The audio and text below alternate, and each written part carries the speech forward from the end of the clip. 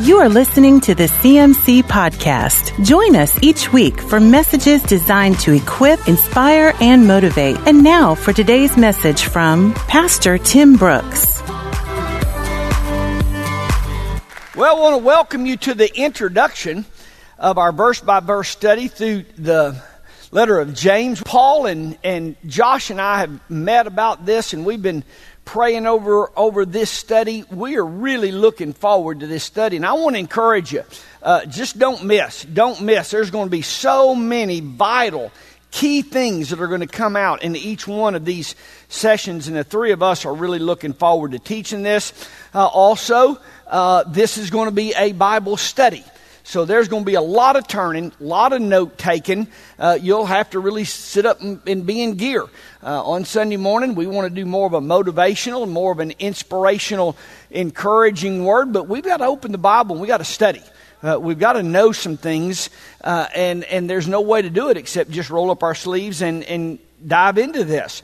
Have you ever noticed that not everybody who grows old grows up? There's a vast difference between age and maturity. And the result is problems in our personal lives, problems in homes and families, problems in churches. And the majority, and maybe 100% of our problems are all caused by us doing stuff that we knew we shouldn't have done when we did it. It's not like I didn't know I shouldn't have done that. I mean, if we're going to get a show of hands, all of us could raise both hands. You knew you shouldn't have gone there. You shouldn't have been there. You shouldn't have done that. That is going to end not good. That's going to end bad. That's not where you need to be. But it's just immaturity. We just stick our finger in the fire and then we start crying because it got burned. I mean, you should have never done that, and you know you shouldn't have. If we would just grow up, and act mature and do what we already know to do and don't do what we know we shouldn't be doing. This epistle of James was written to help us grow in spiritual maturity. And the three of us are looking very forward to this. Now let's get started. Put your ribbon there because we are going to turn to a lot of scripture, but we'll continue to come back to James. We begin. This letter is from James. Okay, we better stop. Okay, who's James? Who's James writing this letter to? Why is James writing this letter? Before we go any further in this study, we need to answer these three questions. First of all, who was James? James, read here. A slave, a servant of God, a servant of the Lord Jesus. That is the way he introduces himself.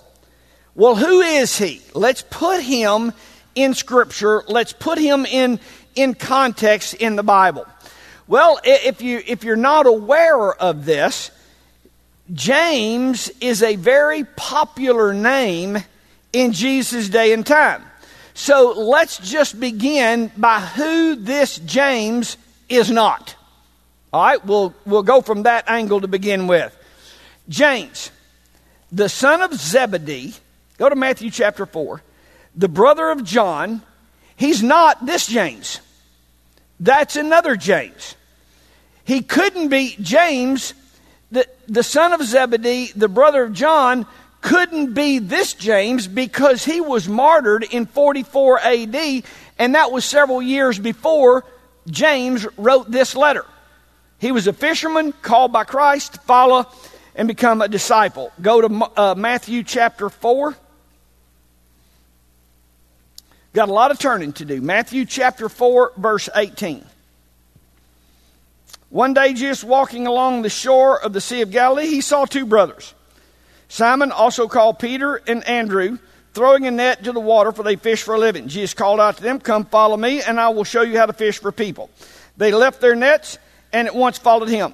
A little farther up the shore, he saw two other brothers, James and John, sitting in a boat with their father, Zebedee, preparing their nets, and he called to them, and they immediately followed, leaving the boat and their father behind. Okay, This James and his brother John, if y'all remember, were nicknamed the Sons of Thunder. I'll remember that nickname. Let's get a couple more scriptures. Mark chapter 3, verse 17. James and John, sons of Zebedee, but Jesus nicknamed them Sons of Thunder. Luke chapter 9, verse 51. Luke chapter 9, verse 51.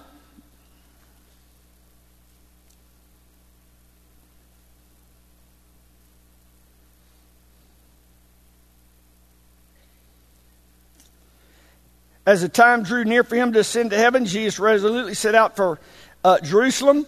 He sent messengers ahead to Samaria village to prepare for his arrival, but the people of the village did not welcome Jesus because he was on his way to Jerusalem.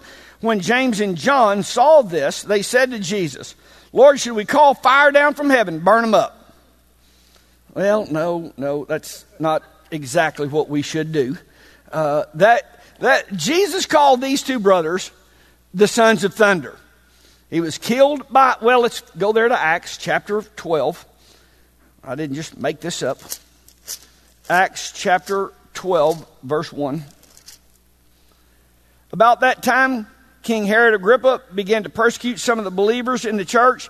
He had the apostle James, John's brother, killed with a sword. All right, that's one James. Everybody familiar with that? The Sons of Thunder, the brother of John. He was killed by the sword. He was killed some 15 years before this James wrote the book that or the letter we're going to be studying. Okay, that's one James. Another James, Matthew 10:3. Matthew chapter 10, verse 3. There is another James in the New Testament.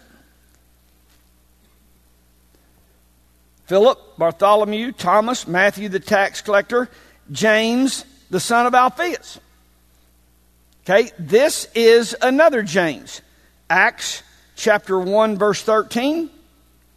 When they arrived, they went upstairs to the room of the house they were staying. There were the names of those who were present: Peter, John, James, Andrew, Philip, Thomas, Bartholomew, Matthew, James, son of Alphaeus.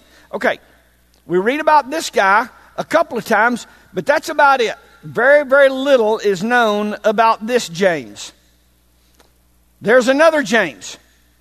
All right, another James in the New Testament is the father of Judas, the disciple that was not Judas the traitor. So every time the Bible refers to this Judas, to distinguish him from Judas the traitor, they say Judas, the son of James. So you'll read about the father of Judas a lot, and that is the distinction between, because there were two Judases, that was the distinction between those two Judases. Luke chapter 6, we'll read about this guy.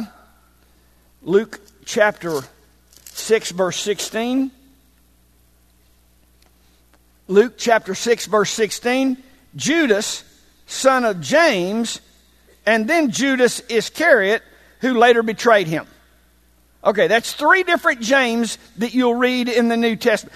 I hope this isn't boring, y'all. I love all this stuff. I like knowing about the Bible. I want to have a working knowledge of the Bible. So, and if you're bored, shame on you. You ought to be into this. I am. Okay, now let's get to this James. Matthew chapter 3. No. Matthew chapter 13. Matthew chapter 13, verse 55. You ought to be interested in this just because of all the work that I went through to put all this together. All right, Matthew chapter 13. Matthew chapter 13, verse 55. When they scoffed, he's just the carpenter's son, and we know Mary, his mother, and his brothers, James, Joseph, Simon, and Judas. All his sisters live right here among us. Where did he learn all these things? And they were deeply offended and refused to believe in him. Okay, this is the James that we're going to be studying. The natural brother of Jesus, Jesus and James had the same mom. He's the most well-known leader in Christianity at this time because he was Jesus' brother. James chapter 1, the reason he needed no introduction except to just say James, everybody knew this James. And everybody knew who he was. Now, it's very interesting, and we're going to talk about this because this is very impactful. Now, think this through. Here is Jesus. I mean, Jesus Christ. I mean, the real deal here. If you were, like if there's a star football player, there's a star singer, you want everybody to know you're Garth Brooks' brother. Yeah, we're brothers. I mean, you would want everybody to know that. Well, what's very interesting is James never refers to himself as being born to Mary. Never. He always refers to himself as a servant of God, or more, he'll always refer to himself as a slave, a bondservant, meaning I was purchased with a price. Wow, what a humble position to take when you would have all the reason to be patting yourself on the back and bragging about this. Now, this right here may be one of the most profound things that you will ever hear. I want everybody listening to this. Go to John chapter 7. John chapter 7. I want you to look at this, and I want everybody paying attention because this is key.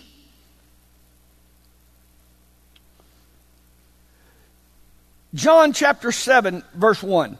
After this, Jesus traveled around Galilee. He wanted to stay out of Judea, where the Jewish leaders were plotting his death.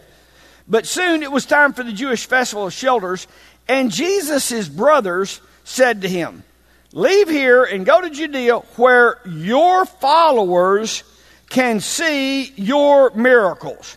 You're not going to become famous if you hide like this. If you can do such wonderful things, show yourself to the world." I want everybody to look at this, verse 5. I want everybody to see this. For even his brothers did not believe in him. Everybody got that? Mark chapter 3. Mark chapter 3, verse 31. Then Jesus' mother and brothers came to see him. They stood outside and sent word for him to come out and talk with them. They're not coming into his church service. I'm going to hear him preach. That's my brother. I'm sick of hearing him preach. I've been hearing him talk for 30 years. I'm tired of listening to him talk.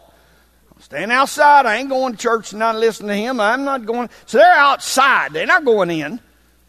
There was a crowd sitting around Jesus, and someone said, "Hey, your mother and brothers are outside asking for you." Jesus replied, "Who is my mother? Who are my brothers?" And he looked around to him. "Look, these are my mother and brother. Anyone who does God's will is my brother, my sister, and mother." Well, imagine how that went over with his family outside. If there wasn't already a rift between them, let me just put the dagger in and finish this off. I don't even know who those people are out there.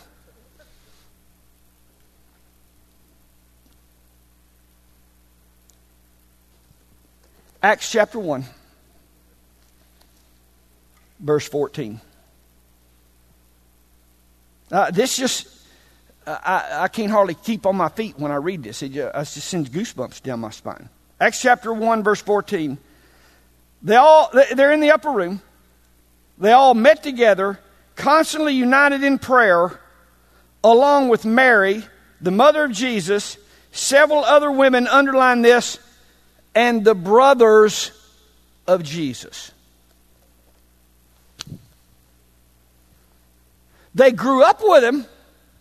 They lived with him for 33 years and didn't believe not one thing he preached. They weren't impressed by one miracle he did. It wasn't none of his fancy sermons. It wasn't any of his miracles. His brothers thought he was a kook, rolled their eyes, didn't have nothing to do with this. Then why are they in the upper room? What did they see? It wasn't the miracles. It wasn't his sermon. 1 Corinthians chapter 15. 1 Corinthians chapter 15, verse 1. Let me now remind you, dear brothers and sisters, the good news I preached to you before. You welcomed it then, you still stand firm in it. This is the good news that saves you if you continue to believe the message I told you, unless, of course, you believe something that was never true in the first place. I passed it on to you, what was most important, and what also had been passed on to me. Christ died for our sins, just as the Scripture said. He was buried. He was raised from the dead on the third day, as the Scripture said. He was seen by Peter, then by the 12. After that, he was seen by more than 500 of his followers at one time. Verse 7, I want you to underline this. Then he was seen by James, and later by all the apostles. Church, that right there is how I know beyond a shadow of a doubt that Jesus rose from the dead. Well, I don't know if I believe that. Well, now Tim, that was 2,000 years ago. You don't know. That sounds like a conjured up story. Then answer me this question. Why did his own brother not believe in him, but not only did he change his mind? Well, we're going to read about this in a minute. He was martyred. He was beaten to death. Okay, what did he see that changed his mind? Church, there is only one way that could have, there is no other explanation for this. That his own brother, you can con everybody else, but you're not conning me. I don't believe nothing you said. Go out there and be famous. Boy, think about all the people talking about his miracles. I don't care how many people he fed with a fish and chips. I don't believe in this Jesus. I'm not buying none of that. Then what turned him around?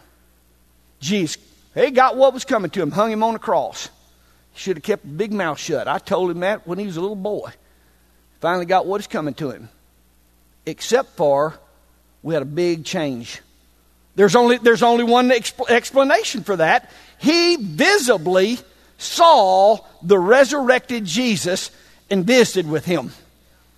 That's the only explanation to how James went from where he was to now referring to himself, James, a bondservant of the Lord Jesus. He knew beyond a shadow of a doubt, I'm not talking about my kid brother. We're talking about the Son of God here. We're talking about the Son of God. And everything Mom said about her getting pregnant and she was still a virgin and we rolled our eyes at that story for all these years, it was true. It was true. James becomes the leader of the church in Jerusalem. Paul called him a pillar in Galatians chapter 2. James was the foundation leader of Christianity. Now, let me chase a rabbit here. And I don't like to chase rabbit trails, but I just have to on this one. For all of you in here that are not Jewish, if you're not born Jewish, and there may be some Jews in here, if you are not born Jewish, if anybody ever asks you, what is your favorite chapter in the Bible, your immediate answer is Acts chapter 15. Now just write that down because you may not know what your favorite chapter is. I'm telling you what your favorite chapter is. If anybody asks you what is your favorite chapter, your immediate answer is Acts chapter 15. For 3,000 years, God had been the God of his children. God had been the God of the Hebrews, who then later became the Israelites, who later we referred to as the Jewish people, the Jewish nation, and everybody else was Gentiles, everybody else was heathens, everybody else worshipped idols, idolatry, it was child sacrifice, they were barbaric. God dealt with the Jews, and only the Jews. All through the Old Testament, you were not to intermarry. You were not to have anything to do with. The Gentiles were heathen, and God was a God of only his people. Does everybody remember that? Only his people.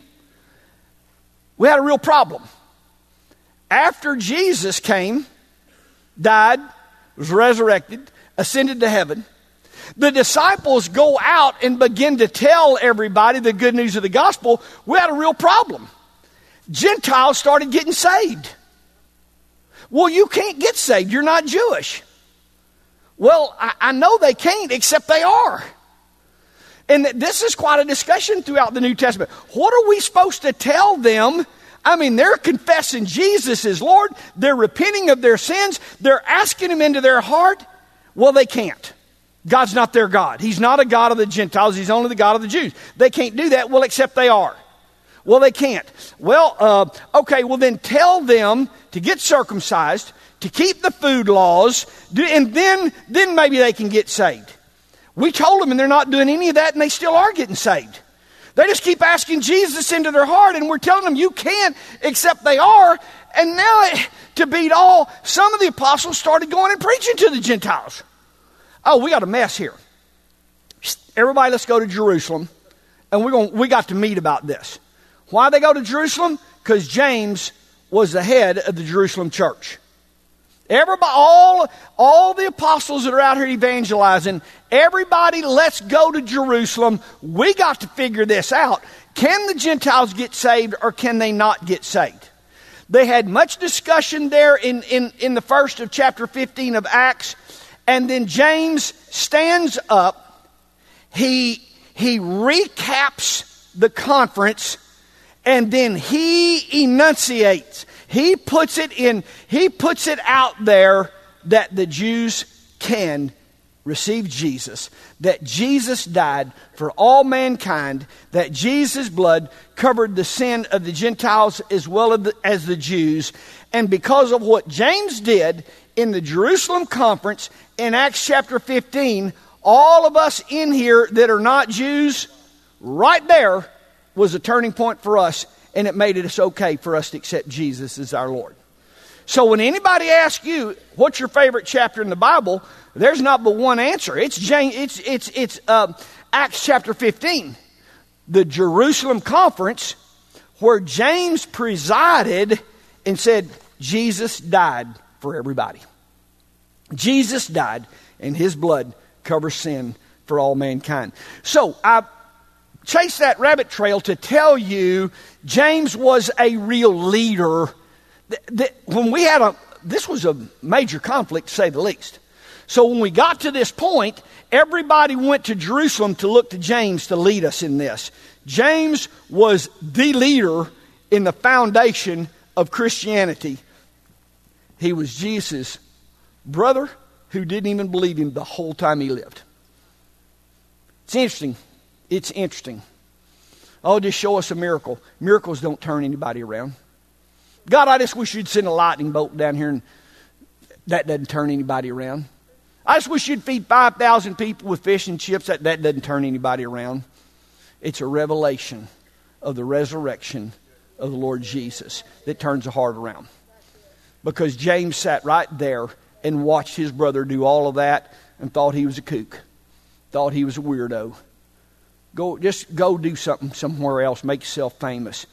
But whenever he visited with the he knew he was crucified. He knew he was buried. He held his crying mama. And when he, eye to eye, visited with Jesus. And that right there is what beyond a shadow of a doubt proves the message of Jesus to me.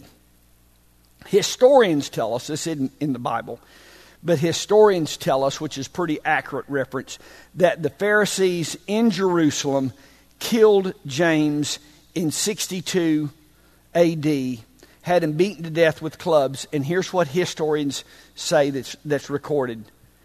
James died saying, Father, forgive them, for they know not what they do. Church, that's why I'm a Christian. There's no refuting the resurrection of Jesus. There is no arguing that point. Right here proves that to me. We got to move on. Number 2, second question. This is a letter. Okay, who is James addressing? Go back to James chapter 1. He's writing to the 12 tribes, the Jewish believers that are scattered abroad. All right, 12 tribes of Jewish people, the Jewish nation. This letter is to the Christian Jews, and 19 times James will call them brethren. So they're scattered everywhere. This includes everybody that accepted Jesus. And so he makes this quite clear throughout his letter. Acts chapter 8. Let's get a passage here. Help us understand what we're going to be studying. Acts chapter 8, verse 1. Saul was one of the witnesses, and he agreed completely with the killing of Stephen. A great wave of persecution began that day, sweeping over the church in Jerusalem. And all of the believers, except the apostles, were scattered throughout the region of Judea and Samaria. Okay, now think about, we read the Bible pretty quick, but you have to stop and think about what just happened. All the Christians were right there in Jerusalem. That's where this thing took off. Except the persecution got so severe that it scattered these folks. They were running. They were being scattered, running for their lives, and they went all over the regions of Judea and Samaria. Some devout men came, buried Stephen with great mourning. But Saul was going everywhere to destroy the church. He went from house to house, dragging out both men and women to throw them into prison. Verse 4. You know, church, what God meant for your destruction, what the devil meant for your destruction, God always uses it for good. Okay, now we got this little hole of Christians, but the believers who were scattered preached the good news about Jesus everywhere they went. Had the persecution not happened like it happened, they didn't have internet. They didn't have Fox News 24/7. Think about it. They didn't even have telephones. There was no way of communicating. Think about this little hole of Christians getting saved, confessing Jesus is Lord, and then they all died. What happened was the persecution scattered them throughout all the region. They're preaching all over the world now, the world at that time. Everybody is getting saved. Well, there's no way then that the persecutors could kill all the Christians, because now they're everywhere. Look at what was meant to destroy. God turned it around, and that was the very thing that he used to bear fruit. Flip over to chapter 11, verse 19. Meanwhile, the believers who had been scattered during the persecution after Stephen's death traveled as far as Phoenicia, Cyprus, Antioch of Syria. They preached the word of God, but only to the Jews. However, some of the believers who went to Antioch from Cyprus and Cyrene began preaching to the Gentiles about the Lord Jesus. And the power of the Lord was with them. And oh my goodness, a large number of these Gentiles believed and were turned to the Lord. Look at what God did to what the devil meant to destroy the growth and the spread of Christianity. That's just amazing to me. The third question, why did James write this? Each letter in the New Testament has its own special purpose. You read Romans, the entire letter to the Roman church is pretty much a teaching on salvation. That's what the whole study of Romans is. It's a teaching on salvation. 1 Corinthians, it answers certain problems in the church.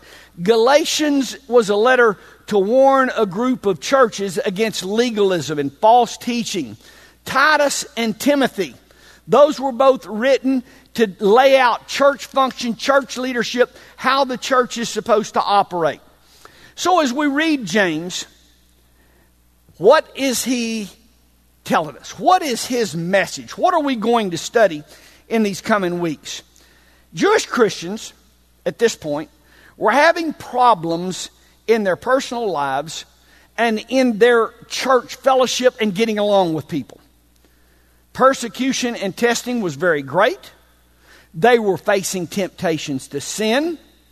Some people began to cater to rich people. Church members were competing and arguing over who ought to hold offices in the church. The major problem that James addresses is many of the people were not living what they were preaching. We got to talk about this. There were many people that weren't living what they were preaching.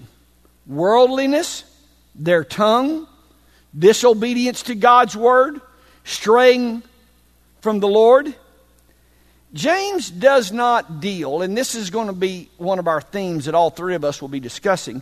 James doesn't deal with all these problems as problems in and of themselves, but he goes to the root of all of these problems, and that is just plain old immaturity.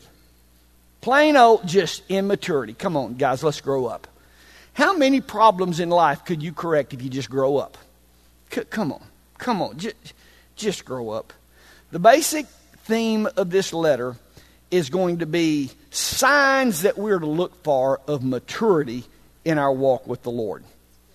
Hebrews chapter 5, probably a familiar passage to all of us. Hebrews chapter 5, verse 11. There's much more we'd like to say about this, but it's difficult to explain, especially since you are spiritually dull and don't seem to listen. You have been believers so long now that you ought to be teaching others. Instead, you need someone to teach you again the basic things about God's word. You're like babies who need milk and cannot eat solid food. For someone who lives on milk is still an infant and does not know how to do what is right. Solid food is for those who are mature, who through training have the skill to recognize the difference between right and wrong. We're going to look at chapter by chapter, and we're going to see problems that James deals with, and each of these have the characteristic of little children. Chapter 1, he's going to talk about being impatient in times of difficulties. It's not a strange thing. Hang in here. You're going through a difficult time. Everybody goes through a difficult time. That is a sign of immaturity. You watch how quick a little child will give up on the task when it becomes hard. Give up on the game when it becomes too hard. Anything that gets hard, we want to quit. Chapter 1 is about roll up your sleeves and get tough. Everybody goes through difficulties. Stay tough. Chapter 2, we're going to talk about the problem of people talking it and not living it. And I just, we talk about this here in our church. I don't want to see the same statistics in our church as I do with people who never go to church. I don't want to see the same statistics in sin. Folks in the church ought to be living a different life than folks outside the church. Chapter 3, no control of tongue. What an immature... Come on, control your tongue. Get a hold of your mouth. Quit just spewing your mouth, letting your mouth run away. I just couldn't help myself. Come on, get a hold of yourself. That's an immature little kid. You ever been around a little kid? Mommy, I got to pee. Shh, you don't yell that out. Come on, for crying out loud. You don't yell. See, an immature thing is just yelling something out without, wait a minute. Is this appropriate? Is this the right time? Is this even what I need to say out loud right now? Is this even something that needs to be said? Do I need to just keep that inside myself? We're going to have to get control of our tongues. We all are. Chapter 4, fighting and coveting. I mean, you watch little kids play. It doesn't matter how many toys are in the floor. They all want the same one. Chapter 5, James is going to talk about collecting material toys. Every problem that James is going to deal with 2,000 years ago is going to be just like he wrote it this morning, right to us. And as Paul and Josh join me and we teach this, you'll leave shaking your head thinking, did they see me this morning? What was James? Did James just write that this afternoon as I was leaving work and the way I acted in the parking lot, the way I handled this in my office today? Did James just see what I just did? It's going to be so real and it's going to be so personal because the Word of God is alive, it's living, it's active, and is the same today as it was when it was written, because sin is sin and all of us face the same battles. I hope you're ready to study James, because we sure are ready to get into it. Y'all stand with me.